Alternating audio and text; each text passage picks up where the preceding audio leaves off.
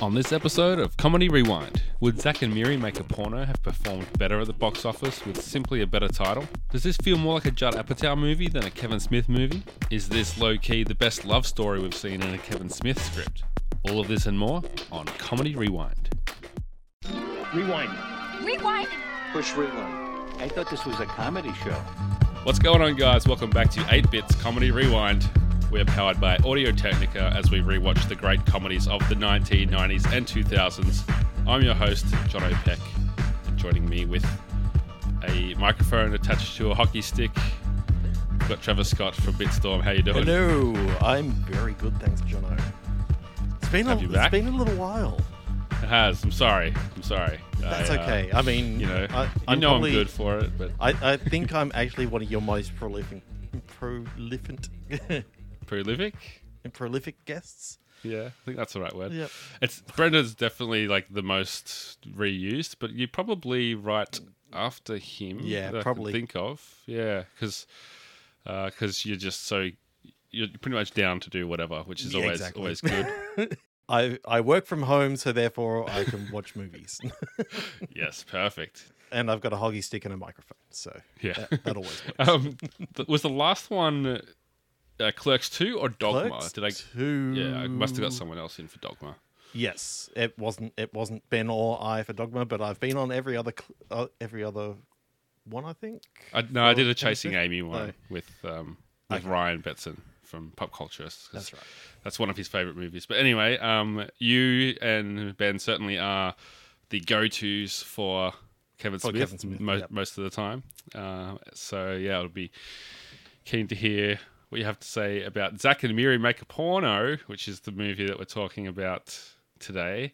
Mm-hmm. And I know that this is one of those films that has like a pretty interesting like story to it, because in like the career of Kevin Smith, it was almost like would you call it a turning point where he kind of stopped trying to make commercially viable was a films? turning point. I can tell you exactly what happened.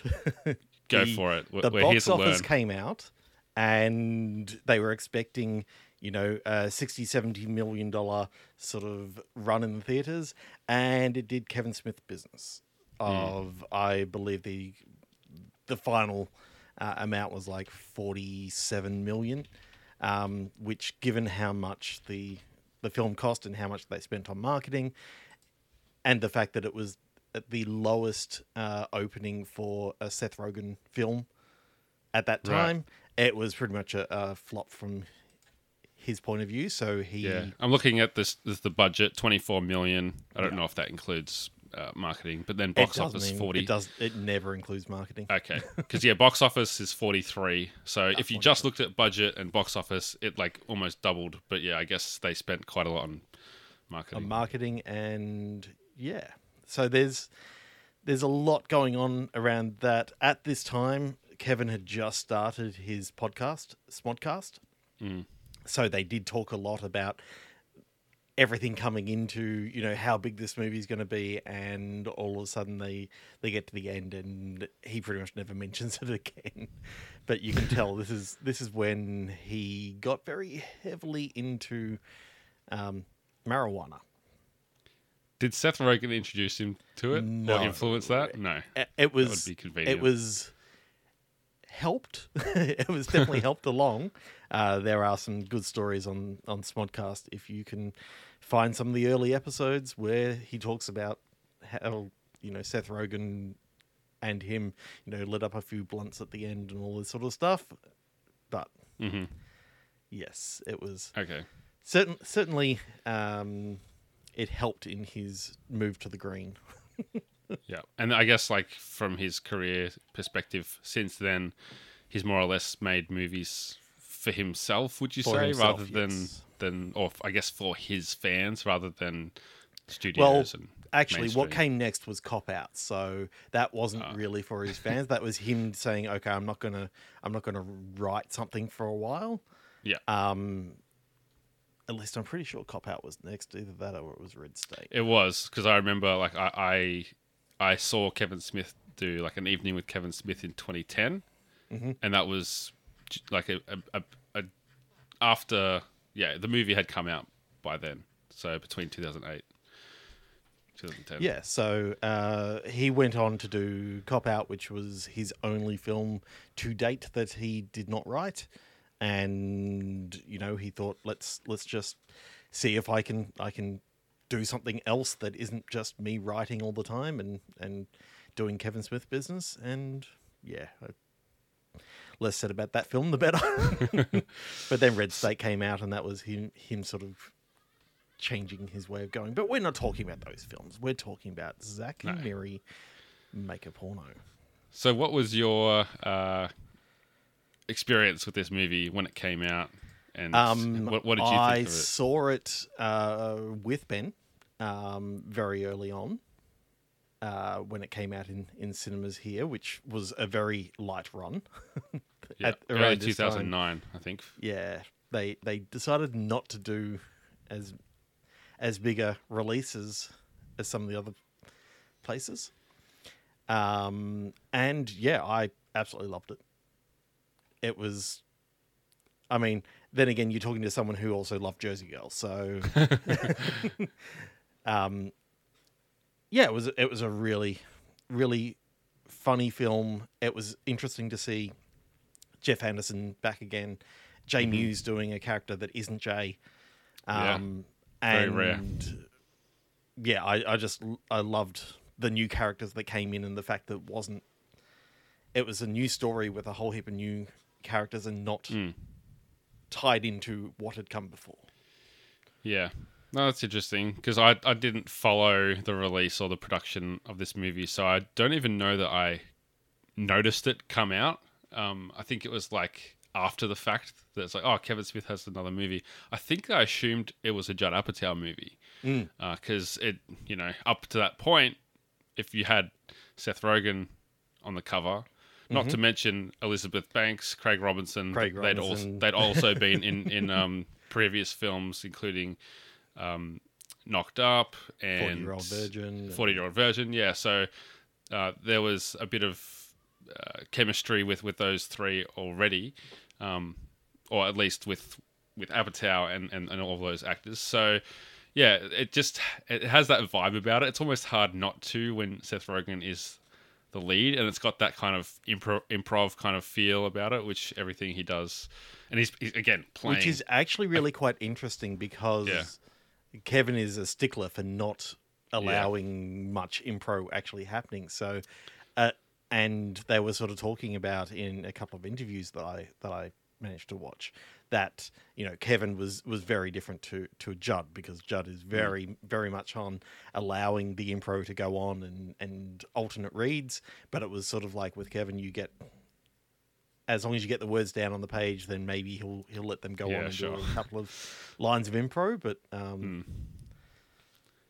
yeah, it's interesting though, because I was going to say, like, the character that Seth Rogen plays is very much the Seth Rogen character that he had played in almost every film up until this point, including Superbad, Knocked Up, 40-Year-Old Virgin. Like, it's just a stoner that has a stoner crass sense of humor without the actual call out that he is a stoner. Like, yeah, in this film, I guess that's right. I'm actually trying to think. Maybe I just read into that because it's just what you associate with him. But yeah, that's a good point. There were some interesting lines throughout the film that I'm like, okay, I know what Smodcast were doing at this time. Like, as in, they obviously had their new theme song, because that Boba Fett song in the middle when they're doing the Star Wars part was sung by the same guy, and it's like, okay, I remember that it was around this time. They mentioned Fleshlight quite a few times, and it's like, well, Kevin had actually like purchased one and talked for many hours about the Fleshlight in this, just after doing all the jokes about it, which, again, it's definitely it's got its place within time, especially in my mind. But because I was listening to the podcast, that's why I knew the film was coming out. Right, sure. It's kind of a blink and you miss it otherwise. And I think even watching it, there's nothing I shouldn't say there's nothing, but there's little about it that makes me think Kevin like, Smith. well, that too, but also like the fact that it more or less bombed. Like, there's nothing about this movie that says this movie is going to be a failure, except potentially the Title. the title, yes, which we'll get to, but also the amount of like actual graphic sex that's portrayed that probably makes it a lot less marketable to a typical moviegoer. I like we'll get to that later again, but those kinds of scenes wouldn't be in a Judd Apatow movie, really, or it would be handled a little bit differently. Handled very differently. Yeah, so Kevin was really... It was almost like he was like... And I know that he's talked about Apatow, like, not stealing from him, but, like, perfecting his kind of approach to comedy in some ways. Or the style, the crass kind of dialogue and that kind of thing. But it was almost like he was like, I've got Rogan, and I'm gonna just turn things up to 11 with this. Like, I'm gonna out Apatow. Yeah, and didn't really work because it wasn't that typical Kevin Smith fare that all the Kevin Smith fans were going for. And it wasn't the typical Apatow fare that all the Apatow fans would go for. So therefore, it was stuck in that limbo of you get a mishmash of the fan groups going along to see it. And the marketing really didn't help the fact that if you actually see most of the artwork that they did was either two stick figures or Seth Rogen and Elizabeth Banks sitting on like a picnic rug on a painted background that looked very, very cutesy, and it was like, it just doesn't like a work for this film that is primarily about them making a porno. Yeah, but at the same time, it's probably the most... I don't remember Jersey Girl super well. I've only seen it once, so you can correct me. But this feels like it feels like more of a love story than any other Kevin Smith movie. So Jersey Girl is very much a love story between a father and his daughter. Okay. And then Clerks 2 was like a love story between two best friends. Exactly. Male. And Zack and Mary is actually really a bastardized story about how Kevin made Clerks on a shoestring budget and, you know, ended up doing it in the place that he worked and all this sort of stuff. It's just a really bastardized version of that, and that's where you can sort of see where he took from his life with that, but then also took a lot of the sort of things that, you know, Kevin's sort of known for, with the friendships that maybe try going into deeper places, very much like a Chasing Amy, where you had the friendship become, you know, something a little bit more, but complicated, it was a bit murky. Yeah, yeah, a little bit murky. Yeah. Okay. Yeah, that's a good point. Good distinction you make there. So let's get into the category. So Rotten Tomato score. Do you want to have any guesses if you don't already know where this one's sitting? I don't, because what I love about doing this podcast is I try to ignore the things that are, you know, that you usually ask. So I'm like, I'm going to say that it's fresh but barely. So fresh is 60%, so maybe 63 or 64. 65. Yeah! That's a very good guess, yeah. I feel like you've nailed the actual number before, haven't you? Maybe You're one once, of the people that's done that. Yeah. I'm like, it feels like it's somewhat fresh, which just means that you've got enough people out there rating it, you know, 2.5 or higher, sort of thing. Yeah. At least giving it a positive review. That's it. So we've got some comments here. This one's from film.com that says, all in all, it's a modern day Kevin Smith fairy tale, a big screen bearing, perhaps, of his soul at its sincerest and wittiest, if not filthiest. And I like that. Yeah, that is accurate. That's very accurate to this film. Yeah. Let's see. There's another comment here that this is a negative one from The Age in Melbourne. A well-meaning, foul-mouthed misfire. I don't agree with that, but I can understand where someone might see that as, it's almost like if you just there's like an edit of this movie that's successful, I feel like, out there, like that exists. If you cut it in a certain way, if you do the whole Zack Snyder treatment to it, like you could kind of salvage it into something that I think that would have been successful, but I guess it wasn't to be. However, I mean, that's usually where, that's the director's cut. Well, unfortunately, Kevin Smith edits all his films, so you've already got the director's cut. It's almost the opposite. It's like we need the studio cut instead of the director's cut. And that's the thing. He was talking about that they originally got an NC-17, which in America is pretty much a death sentence for any film, and they managed to talk it down to an R without any cuts. So this is actually the version that he wanted out there. Right. So take that with a grain of salt. Right. Another thing that you've guessed accurately before, I think, the number one song when this movie released in Australia, which was February 2009, so a few months after the American release. Yes. Okay. It's not something I would expect you to get. I think I got it last time with a Lady Gaga film, and that was actually now I remember what our last one was. It was Role Models. That was the last time that we were on. That's and right. I got it with Poker Face and Lady Gaga. So I'm gonna go Paparazzi's later. So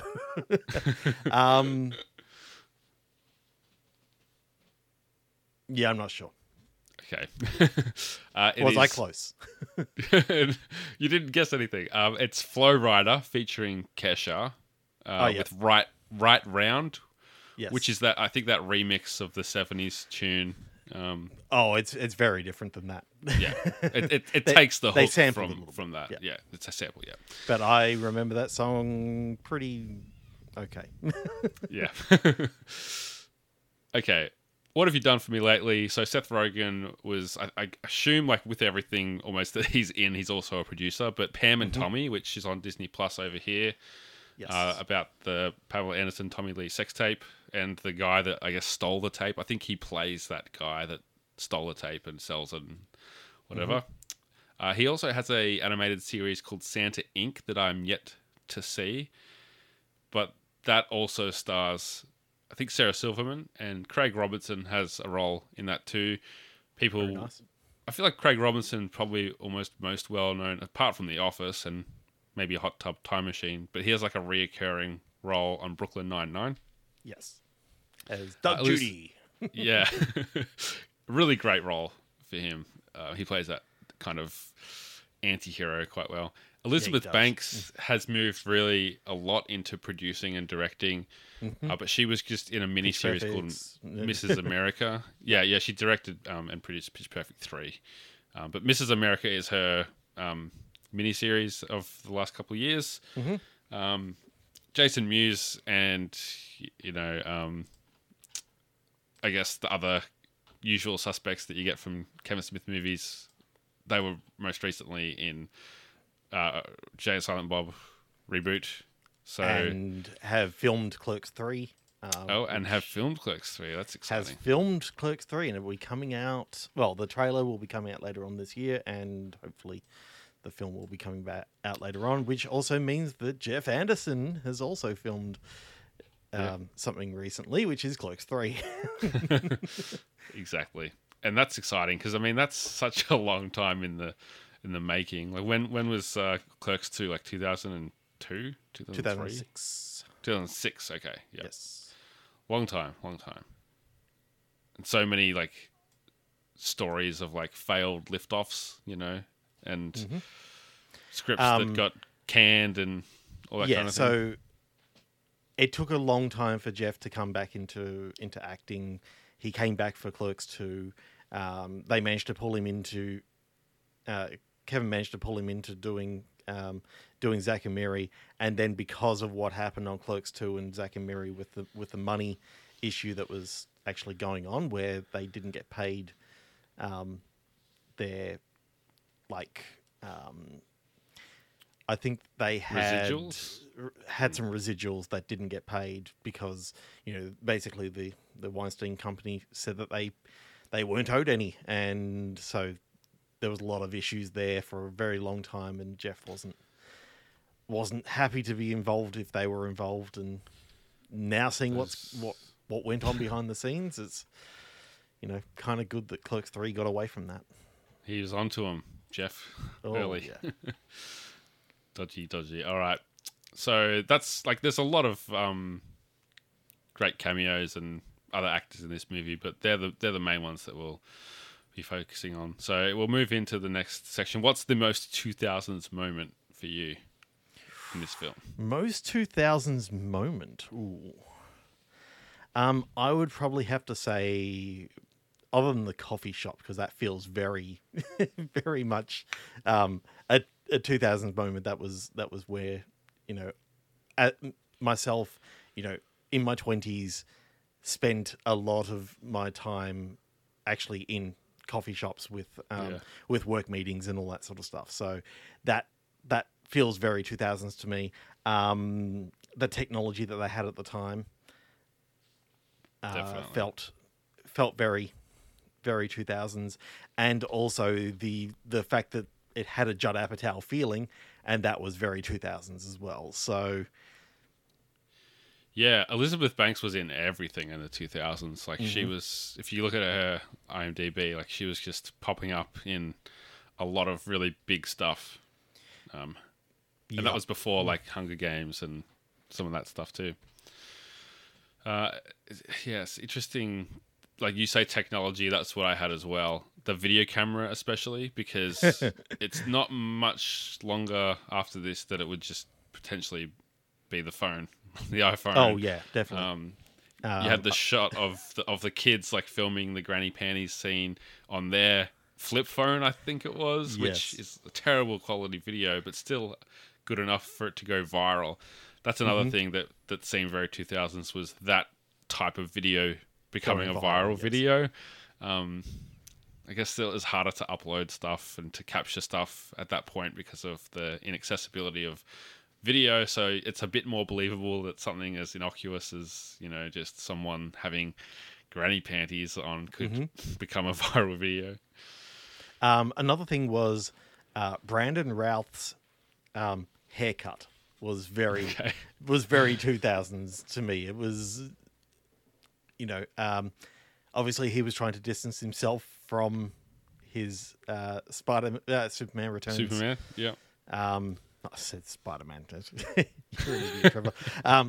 But oh my god, I love those two characters, in Brandon Routh's character and Justin Long's character. They stole the scenes. Yeah, they definitely have some good chemistry. Mostly with Brandon Routh, like not saying much at all. He's exactly, just kind of like, and he didn't need to. That's. Yeah, he just plays off. He just knew what not to say, and it actually made his character all the better for it. Yeah, for sure. They may be coming up in the Steve Buscemi Sparkplug nominations. But yeah, I didn't have anything else for that. It is like a very 2000s thing just to have Seth Rogen as the lead in your film, and alongside Elizabeth Banks and Craig Robinson, I think, and they did mention one of my favorite TV shows, Lost. They did. That's a great reference. Yeah. And I'm like, oh, it makes me want to talk about this a little bit more. Because what was the question? What happened on Lost last night? I missed it. And then it's like, oh, they're on the island. They're not on the island. Yeah. Who knows what that show? That's quite funny, because it was only a few days ago that I was talking on the News to Reviews podcast. Actually, afterwards, we were talking about The Leftovers and Damon Lindelof, and I mentioned Lost, and the other guys were like, oh, did you watch it all the way to the end? What did you think of it? And I was like, yes, I did, and I liked it. And people don't understand the ending still. It annoys me how much people just go, oh, they were dead the whole time. It's like, no, that's not what the show was about. Anyway, the whole fucking time. So anyway, John and I have already been talking about doing another podcast, but It's called Found, a Lost podcast. We've talked about that so many times. We'll have to wait for the 20th anniversary in 2024, maybe. Yeah, I've got to get a little bit more time on my plate, and you've got to get a lot more time on your plate because you do a lot of podcasts. Indeed. Okay, so yes, Lost, good call. I missed that as far as my notes go, but that takes us into most iconic scene. There was something that came to mind for me, but I'm interested in what you have because I struggled kind of to think of something like obvious for this. Most iconic scene to me has to be the whole scene between Zach and Miri and their scene in the film Swallow My Cockachino. I actually wrote that down too. It is just an amazing scene. The fact that you got two amazing actors doing the worst acting that they could possibly do, and you feel that these are people who do not act, and in the scene before this they were acting their hearts out, and you believe that these were characters, and it's that juxtaposition between these amazing actors doing this horrible dialogue and then awkwardly sort of moving around Seth Rogen with his pants around his ankles. And he's like saying, like they're completely breaking character and talking to each other in the middle of and talking to the camera. I just came to deliver the cream. Yeah, and just like looking at the camera, talking to the camera, talking to the audience. Essentially, it's like, oh boy.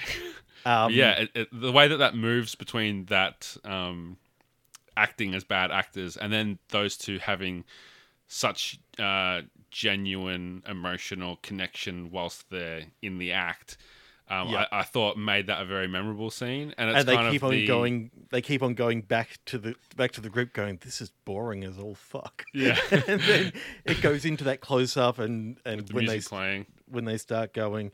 I mean, you said music, and I've got to say, this movie had the best fucking soundtrack. Like, all the way through, every song was a banger.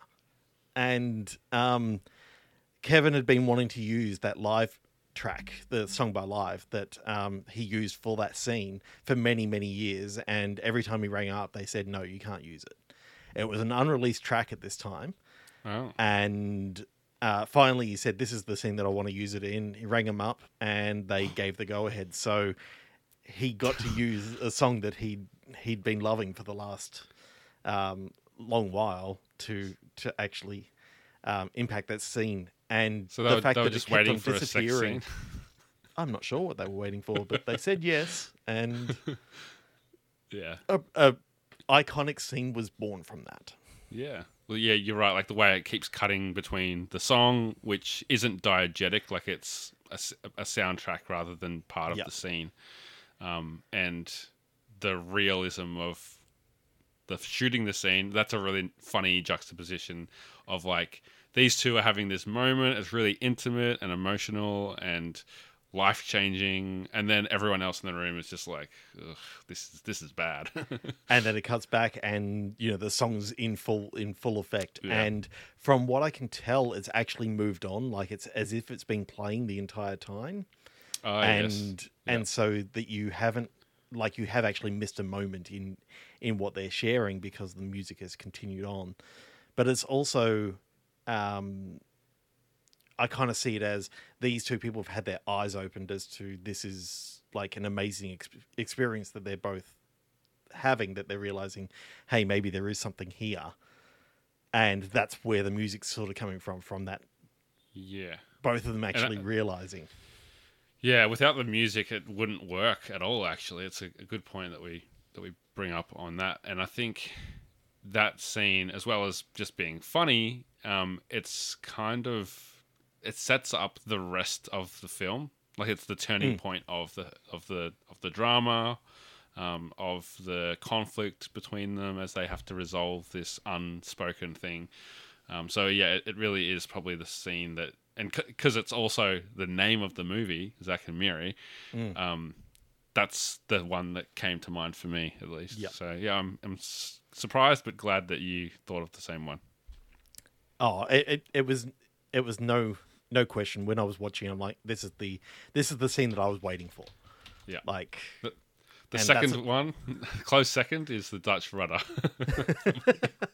So they're the two things. Like, I'd only seen this once before rewatching it, and those were the two ones that I remembered the most. One thing that I always remember is the cake frosting scene, and that's all we'll say about that particular scene, where Jeff Anderson gets frosted. Yes, Yeah. It was to me that was the most laugh out loud moment of the entire film when I saw it for the first time. Yeah, it's definitely takes gross out humor to a new level. Very much so. Yeah. So what holds up the best? I had the chemistry between the cast and I guess the love story between Zach and Miri. Like, it's actually really well written, I felt. For, Kevin Smith has had his criticisms about the way that, the females have been portrayed in some of his movies. Mm-hmm. But I thought in this one, it was a really clear conflict. And at a certain point, the movie almost switches to to Miri's perspective the most, where Mm-hmm. you're getting her true feelings expressed in her conversations away from Zach.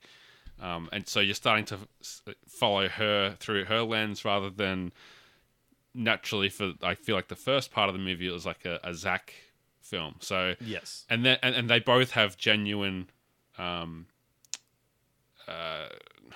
tension. They both have genuine hang-ups about the right thing to do and the way that they feel like they've been hurt in the exchange, especially when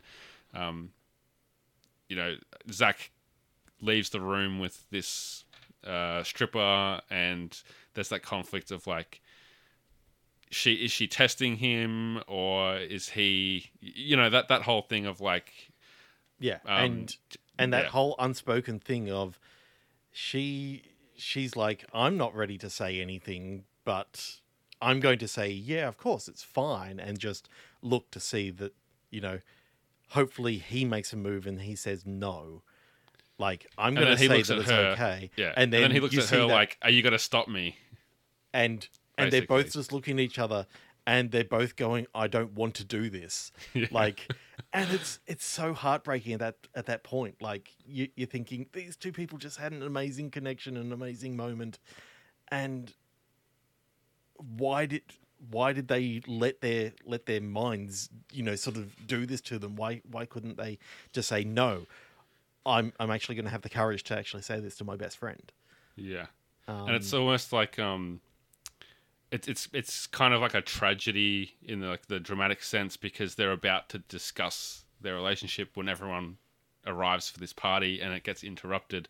So it's almost like a butterfly effect kind of thing of if they'd had an extra minute together before people rocked up, would they have gotten through to have that conversation and avoided the months of heartache in between and yada yada yada. So yeah, there's from a writing perspective, I feel like that is a small thing that Kevin Smith did really well, and possibly better than he's done in some of his other romance writing. Mm-hmm. Other things that hold up really, really well is the actual way the film has been shot. Compared to some of the other, like, very early on films and all that sort of stuff, like, you can see that the cinematographer David Klein, who shot Clerks, who shot Mallrats, who shot Chasing Amy, who shot Clerks 2, and who shot Zack and Miri, has come so far to... Is he now working on Star Wars or something? He's now working on The Mandalorian. He worked on, like, Homeland. Like, there's so many things that he's gone on to work on, but then the fact that he came back and worked on this and had that feeling of in the porno, the way that it was actually set up within the porn scenes, especially the Zack and Miri iconic scene, it felt very amateurish and felt lit very much like he would have done for a Clerks. But then to have that, whenever they drop down into the actual filming from the real camera, you could see that it was lit beautifully. It was probably the best looking scenes of any Kevin Smith film to date, and that goes over the top of Clerks 2, which was again a wonderfully shot film. Yeah, and probably one of those other reasons at the start that we said it didn't necessarily feel like a quote like Kevin Smith movie. It had that studio quality production value. Yeah. And definitely. That all comes down to, again, the cinematographer knowing which lenses to use and all that sort of stuff. And I think he nailed this. And it shows why he's on all these amazing things after this. Definitely. All right. Trev, what holds up the worst? I actually have quite a long list of things with this. We should probably start with the title of the film, Zack and Miri Make a Porno. That's something that contributed definitely to the lack of marketability. And what's your take on that with hindsight? I reckon they could have got away with Zack and Miri Make a Film, or Zack and Miri Make a Video. Like, that would have been marketable. Mm-hmm. The fact that they said make a porno, it's the sort of thing that they talk about in the actual film. That, if you found out that your classmates had made a porno, of course you'd want to go see it. But it doesn't quite work that way when you don't know these people, Zack and Miri, and you're sort of being thrust into something that you're not quite sure that you actually want to go see, because do you actually want to see Zack and Miri making a porno? It feels very Romy and Michelle's, which is a fantastic film if you haven't seen it. Romy and Michelle's high school reunion. I actually haven't seen it, but I've always wanted to, so it's on my list. Comedy Rewind. It's on my list it's on my list for 90s when we get back to the 90s. I mean, even like as I was prepping for this podcast, and I was at work today in the office actually, and I was like, I'll quickly look up like the Rotten Tomatoes score and some of that basic stuff that I do in my prep, and I was like, I don't actually want to type the name of this movie into Google at work because it has porno in it, and I don't want to do that. So even just like telling your mum and dad, I'm going to the movies, what are you going to see? I'm going to see Zack and Miri Make a Porno. Like, it's just like, even talking about the movie isn't an easy or natural thing to do, or to even for like people to talk about it on the morning show or the radio or that kind of thing. It just adds an extra barrier for people to talk about your film comfortably. So I feel like, and maybe I'm like a prude or whatever in saying that, but I think that kind of thing would hurt it, in the sense of like, we're trying to attract a mainstream crowd here. It's not the same as shooting something like this and releasing it on Netflix, and as you would do today, and relying on like the shock value of the name of the title. So I think that is a mistake, and I'm surprised that the studios went for it, but I guess it shows the kind of pull that Kevin Smith may have had at the time. Yeah, but it also shows, it shows a little bit more about what the Weinsteins were. They were happy to release something with this sort of name, and it actually, when I was thinking about watching this film again, the one sort of scene, or the one sort of area within the film I didn't really want to watch was the casting couch section, because it felt very exploitative, and with what happened with the Weinsteins and all this sort of stuff, it just had a dirty taste. Like, it just did not feel right, which is a shame, because Craig Robinson again was such a good character within the film, but just when he was in those situations, that just didn't work out. Yeah, there's a few pitfalls and traps about doing a film about porn, I guess, as well. It's just there's no reference to, I guess, like the exploitation that happens in the porn industry that we know happens, to like, I guess, the abuse and the like the way that people are taken advantage of.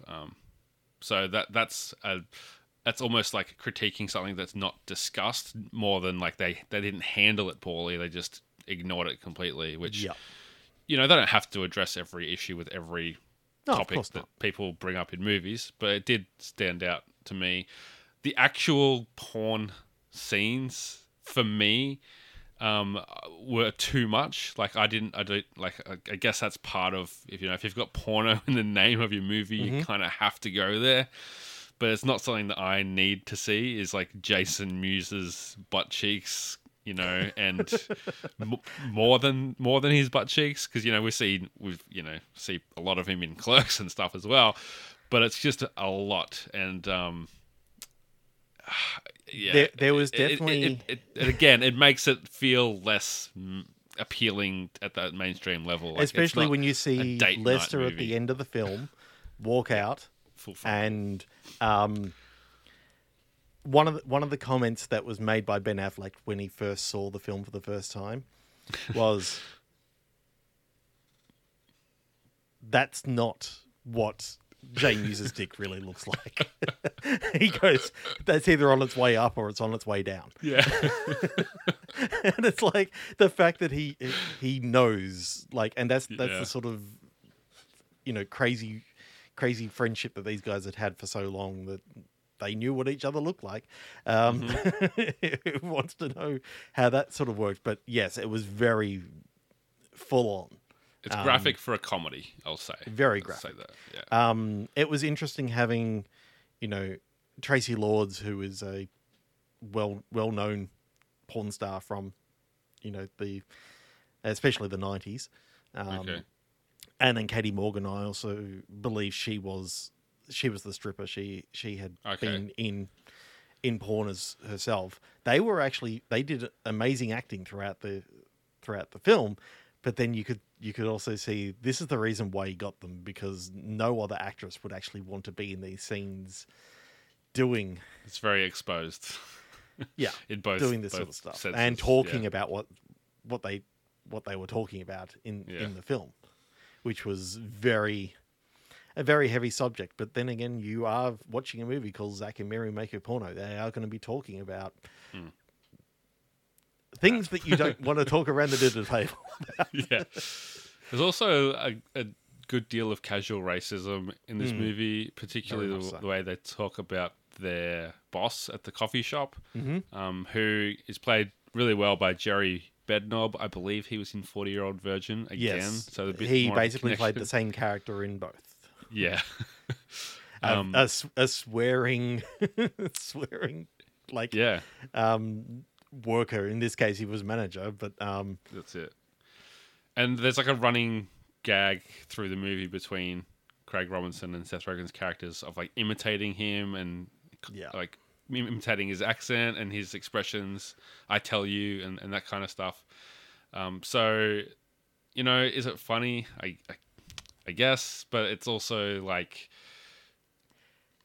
I don't think that Kevin Smith would go there now the way that films are made, I guess.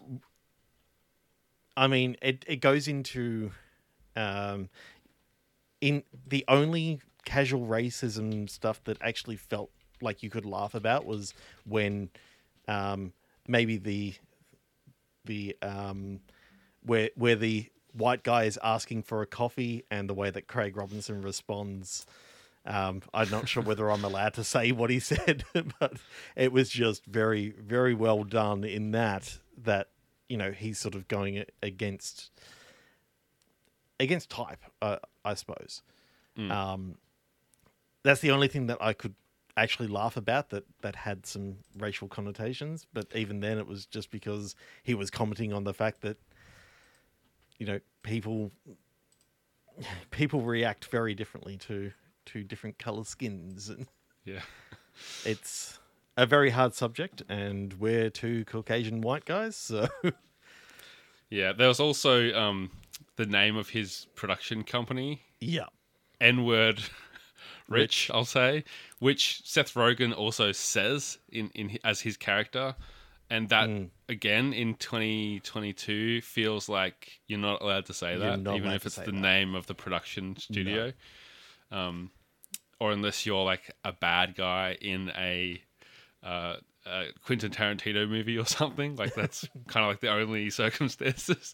So that felt weird. And again, just being a dated thing, there's like some at least one like retard drops in the film as well. There's a bit of ableist stuff in the I think it was the reunion scene towards the start anyway. So it's just like that's almost classic of this era. We just did Tropic Thunder last week, and there was a lot of that in there too. Tropic Thunder would have been a very hard one to actually do because you've got blackface in there. You've got like that actually made it quite interesting. Because some of it was a good, I thought, social commentary, and some of it was not so good. So yeah, it was an interesting episode. If anyone out there missed it, check it out. Well, I did because I didn't get a chance to catch up beforehand. That's okay. The last thing that I would mention before I'll let you see if we've missed anything, why did they take so long to tell Zach about Miri? You know, the climax of this movie is they find him, he's got a new job, his beard's grown back, it's clearly been a few months, and they're like, hey, we can't finish the movie because we don't have an ending, and Miri never slept with Lester, and it's this big like reveal that she did it because she's actually in love with Zach, and he goes and professes his love to her. Why didn't they ring him up that night or text him and say, hey man, the craziest thing happened on set, Miri just like walked off? Yeah, I have a feeling that he was not contactable. And that's what my mind told me, that, you know, they managed to just find him. Like they heard from someone else that, you know, he was, you know, down, you know, wearing this costume. And if you want to go see him, then go see him down here, and, you know, sort of bring him back. I guess that's possible, but even in 2000, but it's very movie-like. Yeah, it's very convenient, and it adds to the drama. But it's also like, come on, 2008. There's multiple ways to reach people. If they could have sold it by saying like, you know, he's gone off the grid, or, you know, sorry, I didn't answer any of your calls. I just didn't want anything to do with the movie or with Miri. And they said, we've been trying to reach you. Like, she didn't do it. Like, that would have been a way to get through it. But instead, it just kind of felt like, oh, how convenient. Like, it's been months, and it's a bit more dramatic. Yeah. But anyway, that's a nitpick. It was done. It was typical movie tropes of. Yeah. Here, we're going to show that. We're going to show you the footage, and it's like, oh look, we surprised you with the fact that this is the last thing that we actually shot, even though there was another scene after the one that they shot. Yes. Jeff Henderson should never forget that one. He blocked it out. So, what did you have holding up the worst? Was there anything that we haven't mentioned yet? No, you pretty much covered it. I had the ableist stuff in there. I think, yeah, just it goes back to the Weinsteins. They are just, well, especially, you know, Harvey, disgusting person, and, you know, it still feels wrong watching films that he had stuff to do with. So do you think that Kevin Smith wrote that stuff though? Like, how do you think he would feel about that stuff now? It's definitely a sign of the times, because if you watch some of the early Judd Apatow stuff as well, there is a lot of that sort of casual. Even in The Hangover, which I think came out after this, they're still talking about all that stuff. Yeah, and we saw some of this in Role Models as well. It's literally a sign of just the 2000s. It's almost like a peak in the 2000s, I feel like, for like the R word. Yeah, for not only ableism but just any sort of like punching down.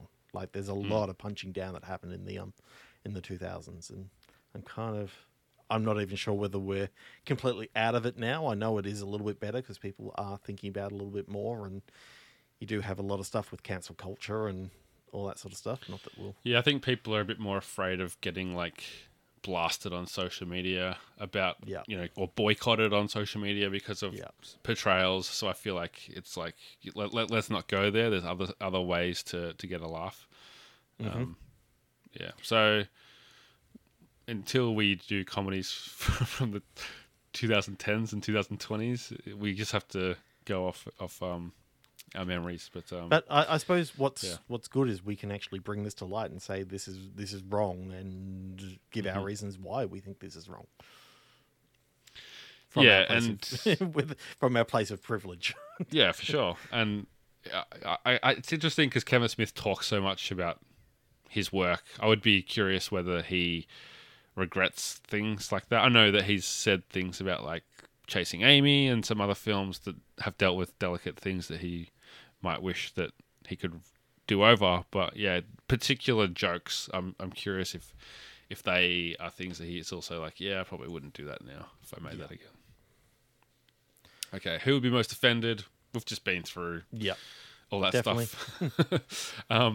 Does it pass the internet relevancy test? I'm going to say no, for the fact that it just probably wasn't relevant at the time, and it hasn't become like a cult classic or anything. Yeah, there's nothing that you can just sort of go, yeah, like if I type in frosting, then I get that scene. Like it's not going to happen. No. Yeah, I can't think of any. I can't think of any gifs off the or any quotes that everyone would know. Like it's not even like. I mean, if you had come up to me last week and said Dutch rudder, maybe I'd go, oh yeah, I kind of remember that. Explain how it works again. Take your hand, and you work my arm. How would modern smartphones and social media change this movie? So a big plot point in this film is we spent all our money on a camera and now it's gone. The shop got demolished or whatever. Yeah. These days, it's okay. I've got my phone. I've got my phone, and it's got a HD camera, ultra HD camera on it. Depending if you've got an iPhone Pro or anything like that. Yeah. So, that would change the quality of the film that they're doing. It would no longer be on a high 8 camera, which was being used as a security camera. So that's the highest quality. But yeah, I think that, and also like letting Zach know that, hey, Mary didn't do the scene, and maybe you should come back and talk it out with her. Don't leave it for 3 months. Also, why didn't she contact him? I don't know. Is that another? Because issue? Again, she felt betrayed because she still thought that. Oh, right. So they both were in the same scenario. Effectively, they both thought the other person had done. Assumed, and the worst thing about assume is it makes an ass out of you and me. Yeah, and in that case, I don't know why Zach didn't actually say to her during their argument, I didn't actually sleep with her. Yeah, but as he leaves, he goes to, you know what, doesn't matter. And he walks out. Okay. Like, he was going to say it, but it's like, right. He can't really say that as like the exclamation point on an argument, because it's just, I don't know. To me, if I said that as like an exclamation point on an argument, it's like, was that actually true, or is this just you putting a lie when you've just been yelling in each other's face? Yeah. It's interesting that there's that depth to the arguments that I was talking about before in the writing. It's been handled really well. Yeah. Could you make it today? What would the 2022 version be?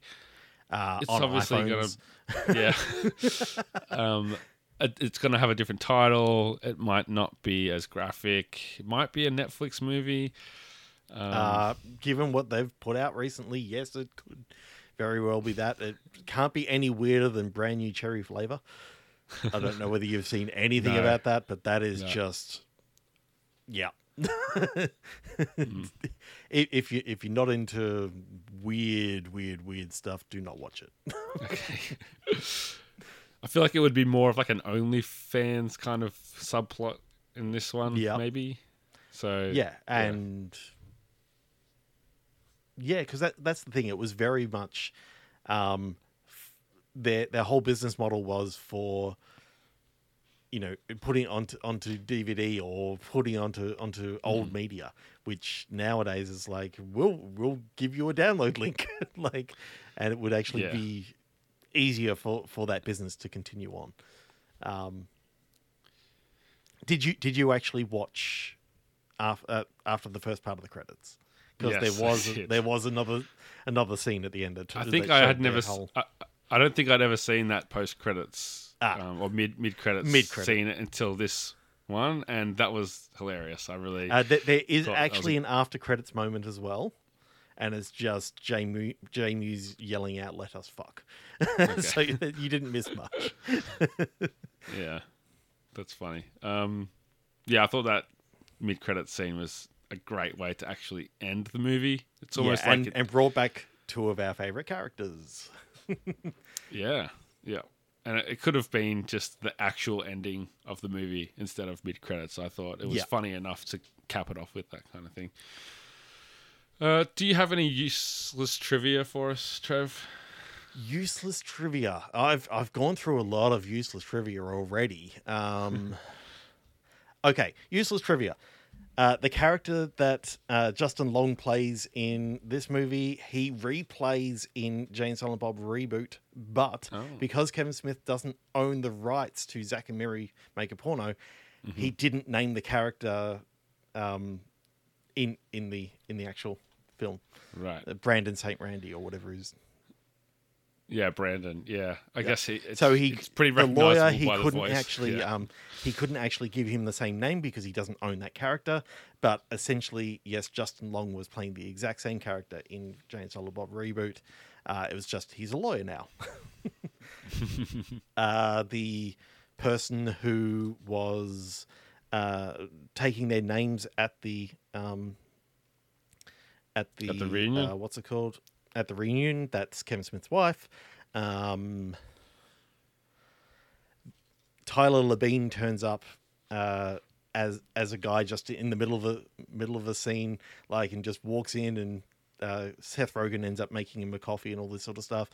The reason why Tyler Labine came in is because Kevin Smith actually directed the first episode of the TV show Reaper, which also starred Tyler Labine, so they became friends through that, and Kevin asked him to come along and do that. So that's some useless trivia as to how some of these people got in. Very good. Which brings us into the Steve Buscemi Spark Plug Award. Steve Buscemi. A real spark plug. Is it Tyler Labine? Because he was pretty funny. See, I've got 4 on my list. Yeah, I've got 4 as well. Let's hear yours. Okay. Brandon St. Randy, because I love Justin Long's character in this. Bobby Long, because Bobby Long is just amazing. Just didn't say much in the film, but just the scenes that Justin Long and Brandon Routh had together were just fantastic. Jeff Anderson, he wasn't really a big character throughout the whole thing, but every scene he was in, I just loved his silent, like, looks to other people and just reacting to what other people were saying. And of course Tyler Labine turning up just in the middle, just looking around and go, "Hey, what's going on?" Completely oblivious to what's going on. He's just drunk and talking about the sports football match that he's just been at. Yeah. And then when Lester puts that into the scene straight after he leaves, he actually says the same lines as he's, you know, having his way with Katie Morgan's character. So they're my fault. Yeah, that's good for. I had Justin Long as my first thought. Kenny Hotz, who played Zach 2. Yeah. I don't know if you're a Kenny versus Spenny fan, but I am, and it was cool to see him in a movie. He usually is there can playing only be one. playing himself. Yeah, that was quite funny. Gary Bednob as the boss of the coffee shop, and Tyler Labine. Those were the four that I had, but it's pretty hard to go past Justin Long. The way that he puts on that deep voice and some of the stuff that he says is just hilarious. He's only in the movie for probably like 2 or 3 minutes, I guess. And he steals that scene so much. Like he's really funny. Anything that you would have seen. I'm in things with mainly male casts. What, like so? Glenn Gary. Glenn. It's like maybe Glenn and Gary suck Ross's big meaty cock. And then they show up in the mid-credit scene as well, which is again very funny. But the conversation between Justin and Brandon, where you could tell that Justin had to have a few drinks before seeing some of those lines, but it's brilliant. So yeah, I think the award has to go to, if it can't be shared between two, then it has to go to Justin Long. Sure. Yeah, Justin Long was on one of our previous episodes too with Galaxy Quest. So yes. There's a connection there. I'm glad to see him get some shine. I was thinking, this must have been one of his first films. It's like, no, this is one of the first films with Kevin Smith, and he was in a lot of Kevin Smith films after this. Yeah, okay. Yeah, interesting. So this was a good 10 years after Galaxy Quest as well. Mm. Is it still a good movie? Is Zack and Miri Make a Porno still a good movie? I say yes, even though there's things about it that I would change. There's things about it that I wish weren't in there, including full frontal nudity and very graphic sex scenes. They don't need to be in there for me. I understand why they are, but you take it all out and it's a 30-minute short. And overall, the actual comedy is mostly really funny. The love story, I think, is genuine and believable. There's an age difference between Seth Rogen always seems older than he actually is, because like even in like Knocked Up, he was like 21 when they filmed that or something crazy.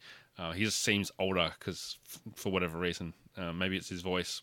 But this is probably one of the last movies before he lost a bunch of weight as well, for funny people, I think. So yeah, I used to get compared to Seth Rogen when around the time this came out, because I had kind of not as curly hair as him, but I wore glasses and you look like Seth Rogen. And then he lost heaps of weight, and no one ever said it to me again. So, well, I think you look like Seth Rogen there, Jono. Anyway, yes, I still think it's a good movie, and it sounds like you do as well. Yeah. I have to admit that all the faults aside, it still has a great message of, a love story between friends. Sometimes, and they didn't make mention of the friend zone or anything like this. Like, it was just they were friends, and I've got to actually commend them for that. The fact that they actually thought, hey, our friendship can survive this. Can survive us, having sex. And it turns out that, yes, it could, because it actually strengthened their relationship, even though it took them a while to realize. But, yeah, very, very good. Yeah, it was a very, it's very believable chemistry between those two as friends, but also as more than friends. So yes. It's also, I guess, a cautionary tale about like communication. Like, how important is it to tell people how you feel? They could feel exactly the same as you. Yes, so but that could also ruin friendships, because I've seen that happen. So take that with a grain of salt. But hey, better not to wonder, isn't it? Sometimes. Anyway, that is the end of this episode. We want to ask you, of course, if you haven't already, subscribe to the podcast. Share it with your friends. Tell them how amazing we are. You can grab your 8-bit merch at shop8bit.net if you want to rep the brand. If you want to support us a bit more, you can head over to Ko-fi, that's ko-fi.com/weare8bit. That's where you can chip in a few dollars a month to help out what we're doing. And if you don't have any money to throw our way, you can always leave ratings and reviews in Apple Podcasts, in Podchaser, of course, and even Spotify. You can hit us with 5 stars over there too. And while you're doing it, you should head over to BitStorm, listen to a few episodes, and leave some 5-star ratings and reviews for Trev and Ben. Have you got anything you want to pimp whilst here? Yeah, so lately we've been changing up the formula over at BitStorm. We've been doing some reviews of games that no one else has been playing. Like, we just don't know why people are not playing these games. So we thought we'll do some reviews. We'll tell you what we think and give them our reviews as only we can. Are these games that are obscure, or just people aren't talking about them? Super obscure. Like, you could be searching Steam for years and you'll never find these games. But supposedly they're real. Do they sound like games that you guys would come up with on BitStorm? Pretty much. As you're improvising? Yeah. One of the games that we recently reviewed was Intense Bungee World, and that, of course, is a game where you literally go around diving off cliffs, picking up objects, fighting over ravines, all this sort of stuff. It's an amazing game. You should check out the episode and see what we thought about it. Sounds good. Where can people catch you on socials? Just at BitstormCast, or you can check me out at Trev H. Scott, and they're both on Twitter. Excellent. And of course, you can catch me at Jono himself. Dear listeners, thank you again for joining us on Comedy Rewind. Be kind.